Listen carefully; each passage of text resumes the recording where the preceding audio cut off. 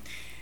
We've been typically, the last several Sunday morning services, we've been looking at a series on the holiness of God, and this morning, we're going to be moving away from that just for today and looking at something new in light of the fact that we're having a baptism this morning. So I wanted to spend a few moments with you today and talk about what it means to be a Christian. What it means to be a Christian. And I invite you to turn with me in your Bibles to Romans chapter 6. Romans chapter 6. In a few moments, we'll look at verses 1 through 11. Romans chapter 6, verses 1 through 11, in a sermon that I've titled, What It Means to Be a Christian. I mentioned that this morning we are taking a step aside from the holiness of God to discuss specifically not just what it means to be a Christian, but baptism. Baptism is not a topic that is often preached on, but it's important that we address it this morning. Being one of the two ordinances that God has established, one being the Lord's Supper, baptism is something that should not be taken lightly, and therefore it warrants our utmost attention and it warrants our understanding. The Bible tells us exactly the message and the symbol of baptism as well as the method of baptism. I've said it before that God's Word truly is the believer's source of faith and practice. And this morning we'll see what God's Word has to say with regards to baptism and what it reveals to us about being a true Christian. So with your Bibles open, I want you to follow along as I read. I'm going to begin with verse 1 of chapter 6 of Romans, and I'll read down through verse number 11. Romans chapter 6, verses 1 through 11. What shall we say then? Shall we continue in sin that grace may abound? God forbid. How shall we that are dead to sin live any longer therein? Know ye not that so many of us as were baptized into Jesus Christ were baptized into his death? Therefore we are buried with him by baptism into death, that like as Christ was raised from the dead by the glory of the Father, even so we also should walk in newness of life. For if we have been planted together in the likeness of his death, we shall be also in the likeness of his resurrection. Knowing this, that our old man is crucified with him, that the body of sin might be destroyed, that henceforth we should not serve sin. For he that is dead is freed from sin. Now if we be dead with Christ, we believe that we shall also live with him. Knowing that Christ, being raised from the dead, dieth no more, death hath no more dominion over him. For in that he died unto sin once, but in that he liveth unto God. Likewise, reckon ye also yourselves to be dead indeed unto sin, but alive unto God through Jesus Christ our Lord. Are you a Christian? Are you a Christian? Now these days, the answer to that question isn't so simple, because all kinds of people claim and call themselves Christians. I've heard reports that 80% of Americans claim to be Christians. People call themselves Christians based on several different factors. They call themselves Christians if they had a past experience where they walked up to an altar or walked an aisle in a church, or even if they were dunked in a baptistry, they call themselves Christians. There are people who call themselves Christians but live like there is no Christ, to live like God doesn't exist at all. They live like Jesus died and that he just stayed buried in that tomb altogether. That he never rose on the third day from the grave, as the Bible tells us he clearly did. People claim to be Christians, but in many of these claims, we see that much of these people are far from Christ. Much like the Pharisees in the New Testament, who claim to be following after God. They claim to be the most religious. They claim to be the ones who knew God the most and were following after him by the letter of the law, but they rejected Christ when he came as the promised Son of God. Many people today do the same thing. Many people today claim to be Christians, but when it comes to actually believing in Jesus as the Son of God, they reject it. The name Christian signifies that we're following after Christ. That's literally what it means. To be a Christian says that you are following after Christ. But far too many are claiming that title, and yet they're not following after Christ. They're living for themselves. They're living a life other than a life that is lived for Christ. So with all the misuse of the name Christian that goes on in the world today, I think we need to spend a little bit of time to see what the Bible has to say about what it truly means to be a Christian. Now, our passage this morning here in Romans chapter 6, it tells us that being a Christian very simply means that you are in Christ. that you are in Christ. You haven't just accepted Jesus as your Savior. You haven't just signed on to his program. You haven't just given Jesus a try. Being a Christian means that you are in Christ. Being a Christian means that you have been purchased by the blood of Jesus, that when he died on the cross and he shed blood shed on the cross, that you trusted in him and believed him to be your only hope of salvation. Being a Christian means that you've been set aside and you belong to God, that he has marked you as his own. Being a Christian means that God has really engaged in almost a hostile takeover of yourself, and you surrendered yourself over to his work and to his kingdom and to his dominion. You are in Christ. That's what it means. You are in his kingdom. Jesus is the Lord of your life. He is your master. He is your king. And our passage today, it shows us that being in Christ means really two things for us. Being in Christ means that you're dead to sin, the Bible says. And being in Christ means that you are alive to God. Notice first, it means that you're dead to sin. Again, look at verses 1 through 7 once more here in Romans chapter 6. What shall we say then? Shall we continue in sin that grace may abound? God forbid. How shall we that are dead to sin live any longer therein? Know ye not that so many of us as were baptized into Jesus Christ were baptized into his death? Therefore we are buried with him by baptism into death, that like as Christ was raised up from the dead by the glory of the Father, even so we also should walk in newness of life. For if we have been planted together in the likeness of his death, we shall also be in the likeness of his resurrection. Knowing this, that our old man is crucified with him, that the body of sin might be destroyed, that henceforth we should not serve sin, for he that is dead is freed from sin. We are dead to sin if you're in Christ. When you're in Christ, you're dead to sin. Now, this means that you're dead to the presence of sin. Verse 3 brings up the picture of baptism for us. Look again at what it says in verse number 3. It says, Know ye not that so many of us as were baptized into Jesus Christ were baptized into his death? What a joy and a privilege it is to celebrate the ordinance of baptism this morning. And the reason it is such a joy is because of what baptism is, what it represents. There is nothing in the water behind me in the baptistry that is significant, that is important, that is magical. There is nothing in the water that is going to bring a person to salvation. There is nothing magical about the baptistry itself or the water that's in it or even myself who's going to perform the baptism. Nothing in the water offers and conveys any sort of salvation or any sort of grace or any sort of blessing upon the person going through with this. However, there is something significant about what will be done today. The ordinance of baptism that will be administered this morning, it shows the world that people have believed on Jesus Christ as the Son of God, the only hope of salvation, and that they are in Christ. They're letting everyone know that they believe in Jesus Christ and they are living for him. It shows the world that they have publicly identified themselves with the death of Christ. They're showing the world that as Jesus publicly died on the cross, they are now dead to that old sinful life. And just as Jesus was raised again on the third day, they are raised just like Jesus to live lives in him. So the picture of baptism, you're buried with him. You're going all the way under the water, completely submerged, to picture Christ's death as he was dead and buried underground and then raised. We don't hold the person underwater. Bring him back up.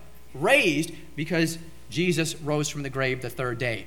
It's all picturing the death, burial, and resurrection of Jesus Christ. They are now dead to the presence of sin in their lives when they're in Christ. Now, in the first century, the people were very familiar with ceremonial washings.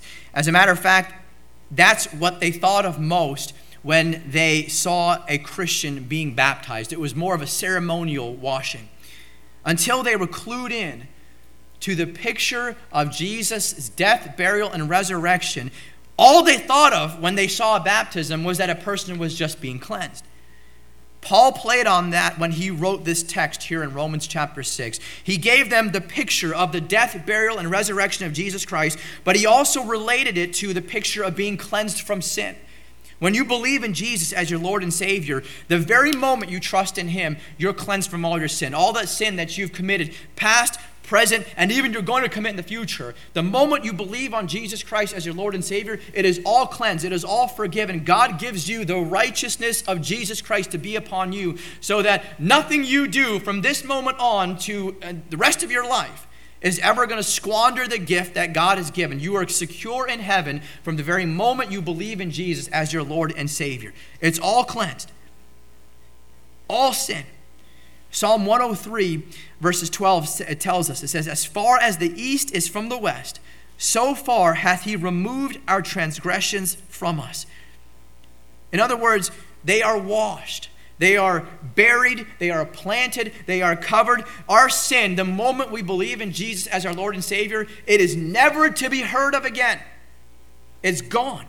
Jesus assures us of this, and that's why he went to the cross. He went and he made atonement for all of our sin at the cross. And when you believe on him, the blood that he shed for you those many years ago at the cross, it covers all of our sin. Every single human being, from the moment they come into this world, they're born in sin. They add their own personal guilt as they live and do different things. All of that is covered when they trust in Jesus Christ as their Lord and Savior. The prophet Isaiah, he provides a beautiful picture of this in Isaiah 1:18. He says, come now and let us reason together, saith the Lord. Though your sins be as scarlet, they shall be as white as snow. Though they be red like crimson, they shall be as wool. You see, what Jesus does for us isn't just cleanse us from our sin, but he made full atonement for all of our sin. In other words, he paid the full price for your sin. He paid off the debt that all of your sin incurred. When you put your faith in Jesus Christ, we become no longer accountable for our sins. In 1 John 2, verse 2, it says, and he, and this is speaking of Jesus, and he is the propitiation for our sins, and not for ours only, but also for the sins of the whole world. The proper meaning of that big word propitiation is that of reconciling or appeasing or satisfying, turning away anger. The idea is that there is an anger and there is a wrath that has been appeased for. When you sin, you have violated God's holy law, and essentially you offended a holy and a perfect God. And God's wrath is deserving to be poured out upon you. But when you believe in Jesus, what happens is Jesus appeases that wrath. He satisfies that wrath. So when God looks at you as a person who's just now believed in him and his son Jesus Christ for salvation, he no longer sees you as an object of his wrath. He sees you as his child who is going to be in heaven one day because of your faith in Jesus Christ. The Bible makes it clear that the wages of our sin is death. So the punishment for our sin, it's not just a slap on the wrist or a fine that we have to pay off, but it's an eternal punishment. And because God is perfect, because God is holy, our sin cannot go unpunished. It needs to be dealt with. And because our sin is so great, the only possible opportunity for us to pay off our sins would be to spend eternity in separation from God in hell. That is what we deserve because of our sin. That is what Christ came to offer atonement from. The fact is that sin, we kind of sugarcoat things. We kind of water things down. And we'll call sin bad things. We'll say, oh, I just did a few bad things. It's not really sin. It's just a few bad things that I did. I had an error in judgment. I made a mistake. It was just a lapse in judgment, whatever it may be. It's simply being bad. But that's not exactly what it is. God is perfect. And as a perfect God, God requires perfection from every single one of his creation. Anything short of perfection is offensive to God. It doesn't just make him sad, or it doesn't just make God disappointed. Anything short of perfection makes God eternally angry. He is offended, and an eternally angry, offended God is only satisfied by punishing that sin the only way it deserves to be punished, and that is eternal condemnation. But God provided a way for sinners to avoid the eternal consequences that we rightly deserve.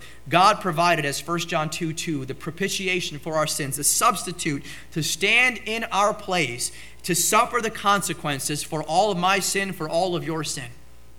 God sent his only begotten Son to earth because he loved every single one of us so much, and he poured out his wrath not on you, but on his only begotten Son at the cross of Calvary.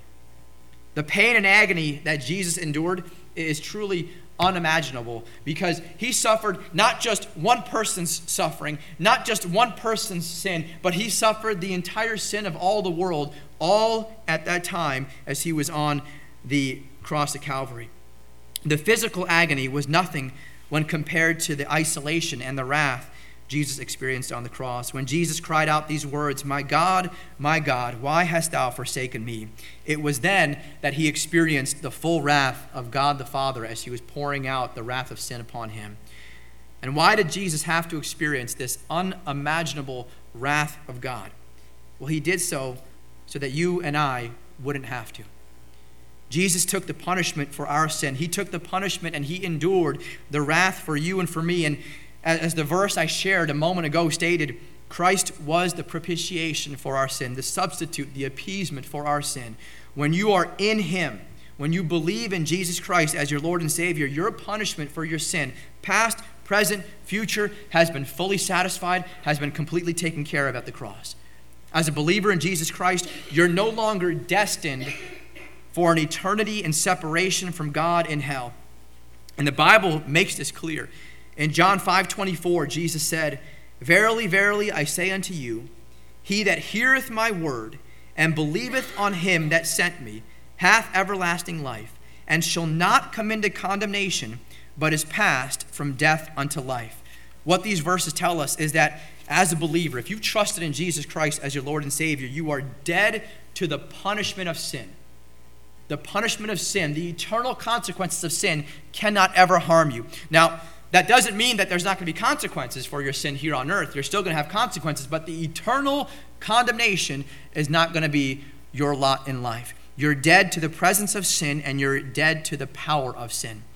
A famous theologian, Charles Spurgeon, once said, he said, "For me, there is no hell.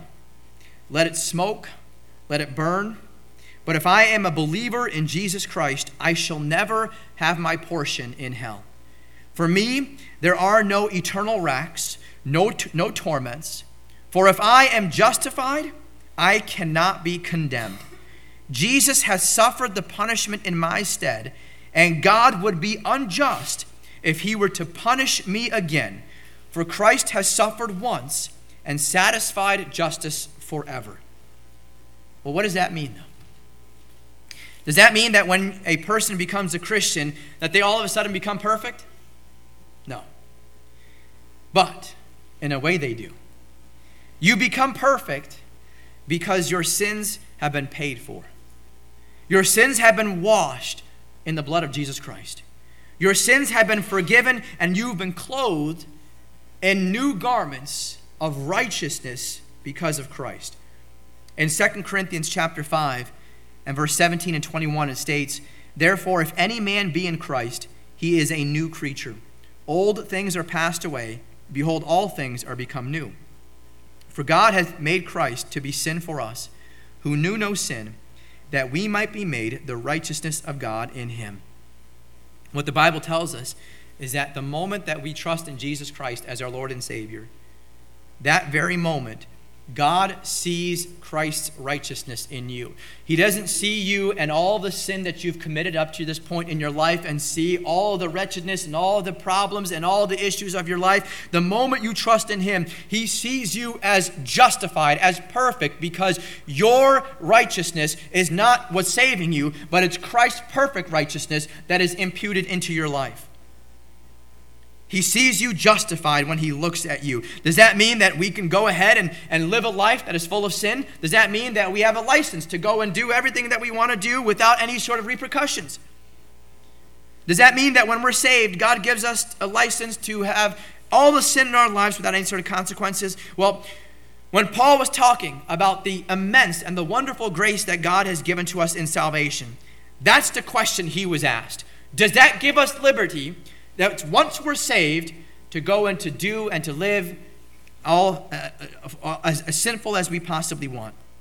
And look back at what it says in Romans chapter 6 and verse number 1. He says, "What shall we say then?" The idea is, what shall we say now that we know that we're saved by the very grace of God? He says, "Shall we continue in sin that grace may abound?" The idea is that what the previous chapters talked about is that as much as we've sinned, and we've sinned a whole lot, I'm not going to ask you to make a list of how much you've sinned from the very moment you could sin to where you are today. But as much as we've sinned, the Bible tells us that God's grace is greater.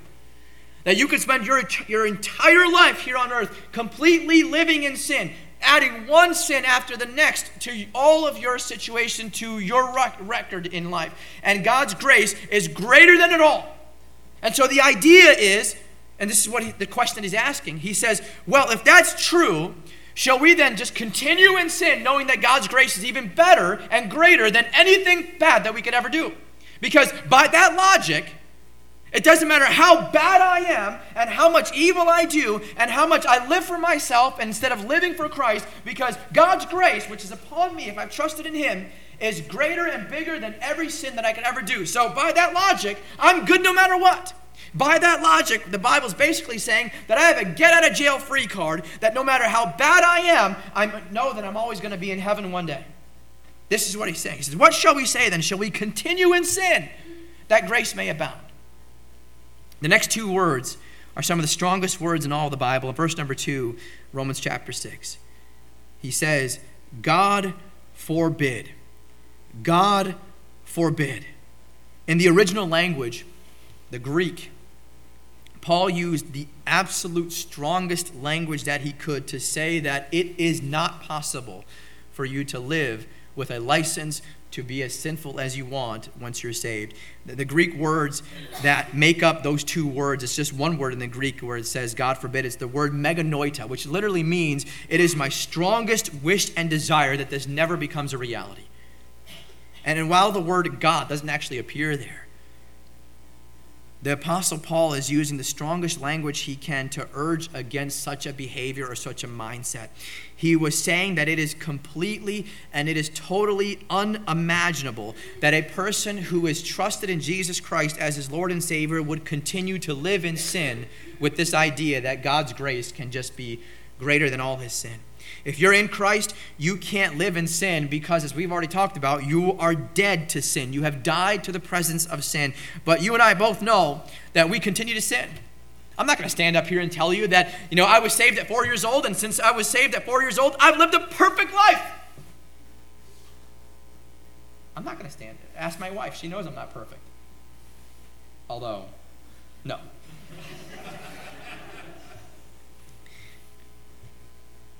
None of us are perfect. I don't care if you've been saved for 90 years. You're not going to be perfect here in this life. We're fallen people who are living in a fallen world, and we're going to struggle with sin every waking moment of our lives until we breathe our last breath and go on into the next life. We're struggling. We're born sinners. The Bible says, in sin were we conceived.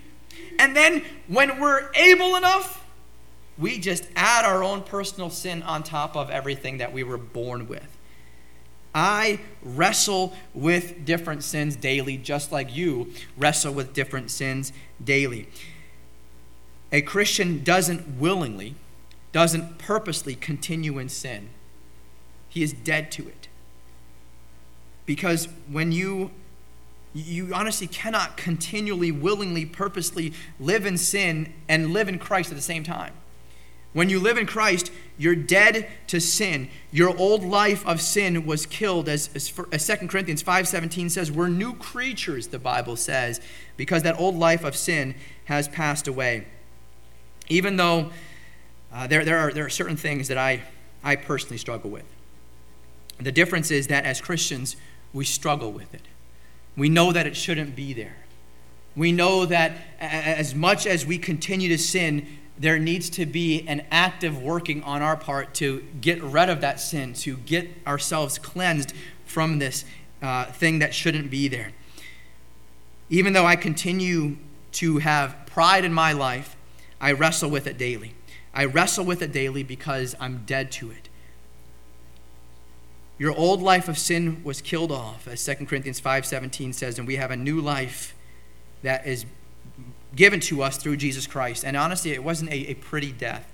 Just as Jesus was violently, just horrifically killed on the cross, as a believer, the Bible describes here in Romans chapter 6, it says, you have been planted you've been planted together in the likeness of Christ's death. That means that the death of your sin is a violent death. It wasn't just that he spoke and maybe smacked you around a little bit and says, all right, now you're different. No.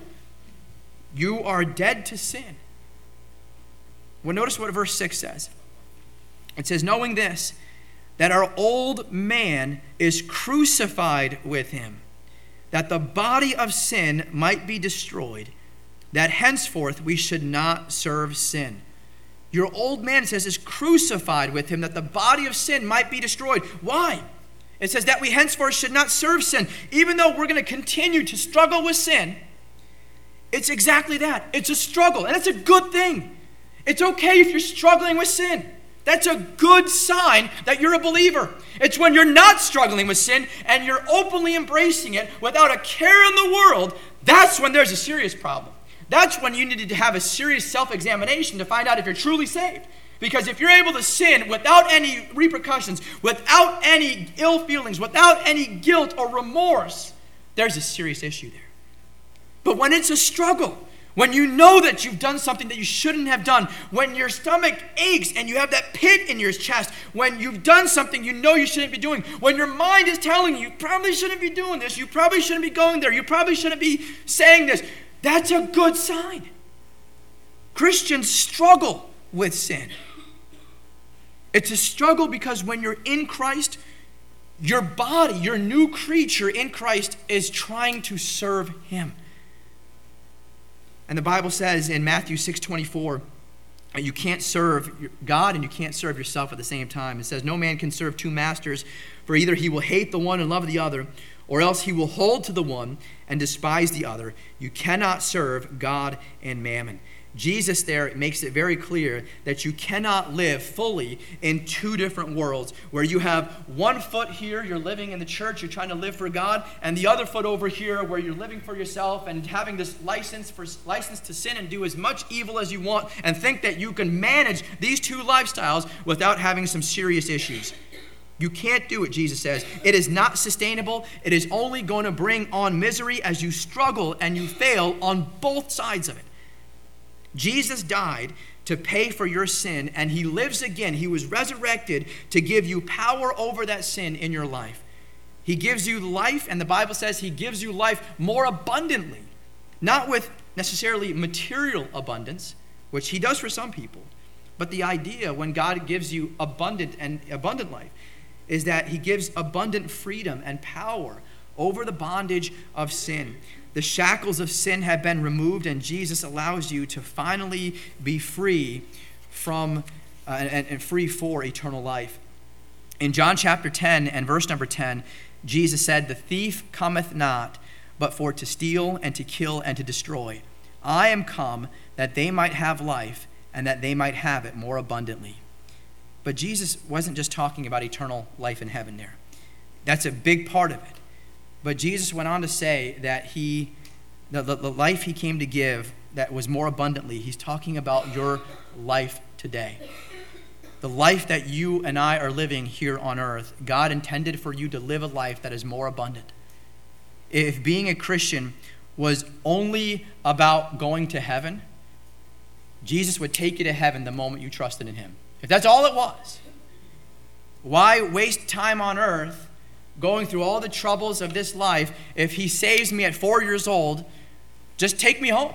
I don't want to go through all the chaos of this life. If being a Christian is only about going to heaven, just take us home right away. And that's what he would do if that was the case. But when Jesus saves you, he saves you in order that you might live abundantly here in this life, as we prepare for the life that he has promised us in heaven. Many people miss out on this fact that Jesus promises abundant life now, not in the way that some of these TV preachers tell us. They tell us that it's about all the material things. They say it's all about health and wealth and prosperity, that God wants you to be rich now, that God wants you to only have good health here, that God wants you to prosper and everything that you're going to do here. Wouldn't that be great? I'd love to have a private jet. I'd love to drive a Ferrari. I'd love to have all the finest things. That'd be great. But that's not what he's talking about here when he says God has given you an abundant life. It's not just a material thing. Some people he does bless materially. But that's not what he's talking about. I hate to burst your bubble if you were thinking that you were going to get saved in order to get on God's plan of getting rich. But these people are wrong that are teaching such things. Being saved by the grace of God doesn't mean that your bank account is suddenly going to be filled with more money than you can imagine.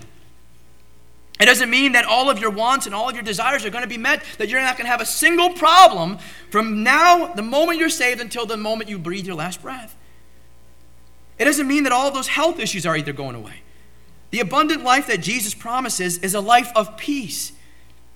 It is a life of contentment. No matter what the circumstances may be, no matter what life throws at you, living in Christ is a life of love, of joy, of peace, of long-suffering, of gentleness, of goodness, of faith, meekness, and temperance. When you're in Christ, you're alive. You're alive the way you should be living here on earth.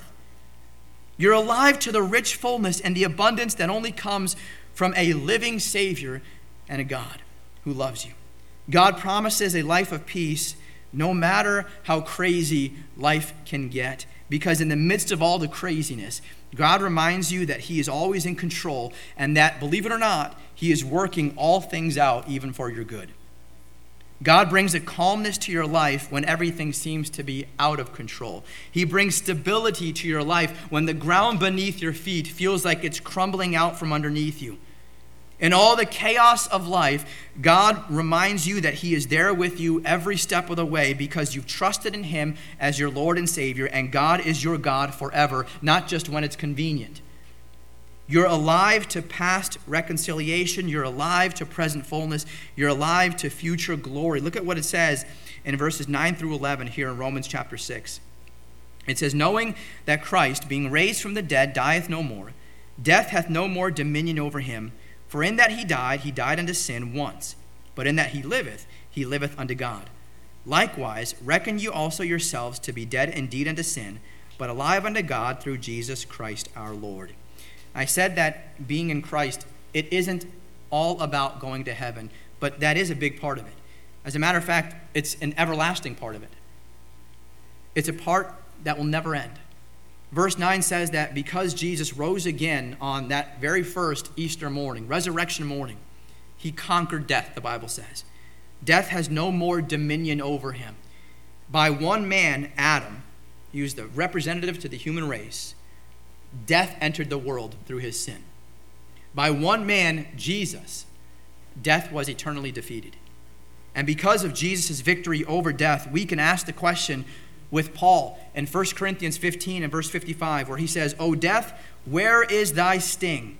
O grave, where is thy victory? And we can proudly give the same answer that he did, where he said, the sting of death is sin, and the strength of sin is the law. But thanks be to God, which giveth us the victory through our Lord Jesus Christ.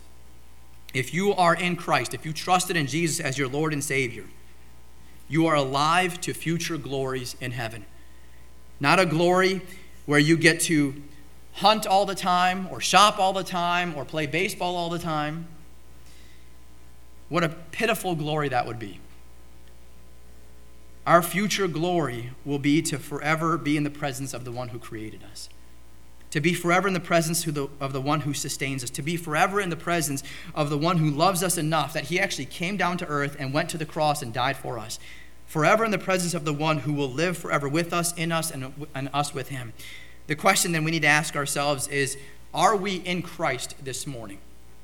Now, I'm not asking if you call yourself a Christian, because anyone can call yourself a Christian. I can stand up here and tell you that I play for the Yankees. If you don't see me on the Yes Network playing for the Yankees and pinstripes, you're going to have some serious doubts. My claim doesn't mean a thing if I don't actually back it up. Anyone can say that they're a Christian, but if they don't actually back it up, it means nothing. It means nothing. 80%, statistics show that over 80% of Americans call themselves Christians. If that were the case, we'd be building a whole new church because this building would be bursting at the seams. You can call yourself anything you want to. That doesn't really mean anything. Are you in Christ? Are you dead to sin this morning? Are you dead to sin's presence? Are you dead to sin's eternal punishments? Are you dead to sin's power? Are you alive to God? Are you alive to past reconciliation, or are you full of anger and bitterness and hurt and strife? Are you alive to the present fullness of Christ? Are you living in the fullness of everything that Jesus has done for you way back when he went to the cross on your behalf? Are you alive to the future glory that awaits you in heaven because you've trusted in Jesus Christ? Being a Christian is more than just wearing a label. Being a Christian is about believing that Jesus is who he said he is and he did what he said he did. It's about believing him enough to surrender your life to his control. You can be in Christ today because the Bible very clearly says that today is the day of salvation. He has paid the price. He lives today. And listen to the words from Romans chapter 6, verse 9 through 11. Knowing that Christ, being raised from the dead, dieth no more, death hath no more dominion over him. For in that he died unto sin once. But in that he liveth unto God. Likewise, reckon ye also yourselves to be dead indeed unto sin, and notice this, but alive unto God through Jesus Christ our Lord. As believers, we're alive unto God through Jesus Christ our Lord. He is the only way to salvation. Our lives should therefore demonstrate that we have this abundant life in Jesus Christ, that we are looking forward to the future glory that awaits us in heaven as a result of our faith in the death, burial, and resurrection of our Savior. Some of us have trouble demonstrating the blessings of salvation in the way that we live our lives. And there could be a number of reasons why. Some have forgotten about the glorious blessings that we have. You've forgotten about the promise of heaven that God has made to you. You've forgotten about how God wants you to actually live an abundant life now. You've forgotten about the blessings of God's grace that are upon you.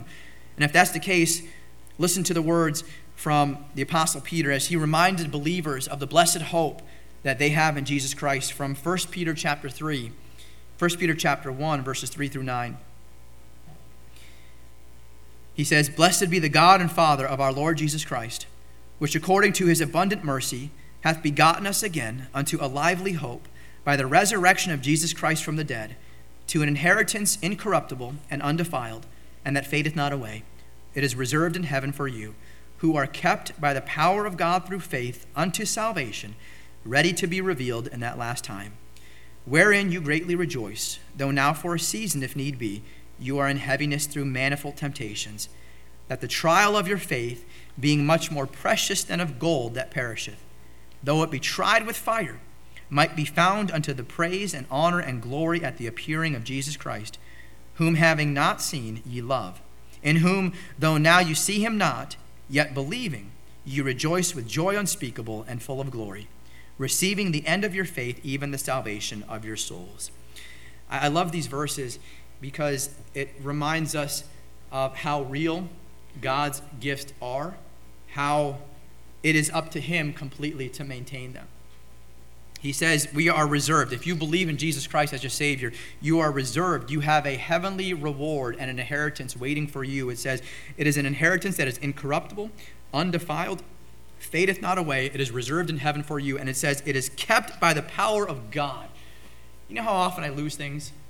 What a shame it would be if God saved you and he says, all right, here is the key for your salvation. Whatever you do, don't lose it. Because if you lose it, it's all gone.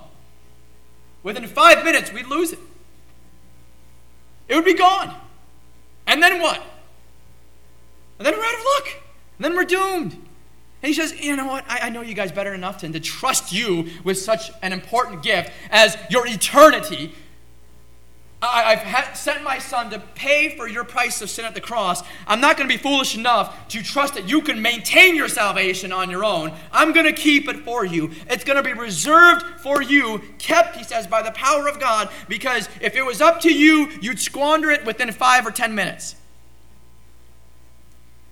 He says it is kept and reserved in heaven for you by the power of God through faith unto salvation. He says, wherefore you have reason to rejoice. Because it's not only promised, it's guaranteed. God says it is like a safety deposit box that has been set and taken care of in heaven, just waiting for you to come and enjoy it. But as much as you rejoice now, he says, knowing that the future in heaven is secure for every single person that believes in Jesus Christ, he says, though now for a season, if need be, you're in heaviness through manifold temptations. He says that doesn't mean you're going to have a life of smooth sailing. Doesn't mean that you're going to have the problem-free life as a Christian. He says you may have a very difficult road as a Christian. He says, though now for a season, if need be, you're in heaviness through manifold temptations.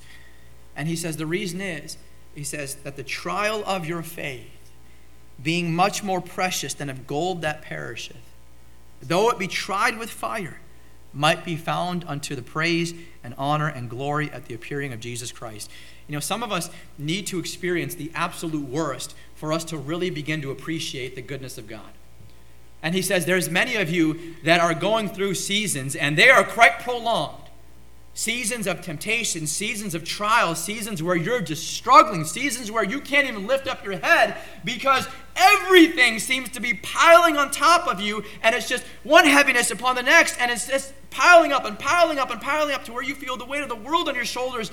And God says, many of you, this is exactly what you need in order for you to truly appreciate the gift and the blessings that I have in store for you.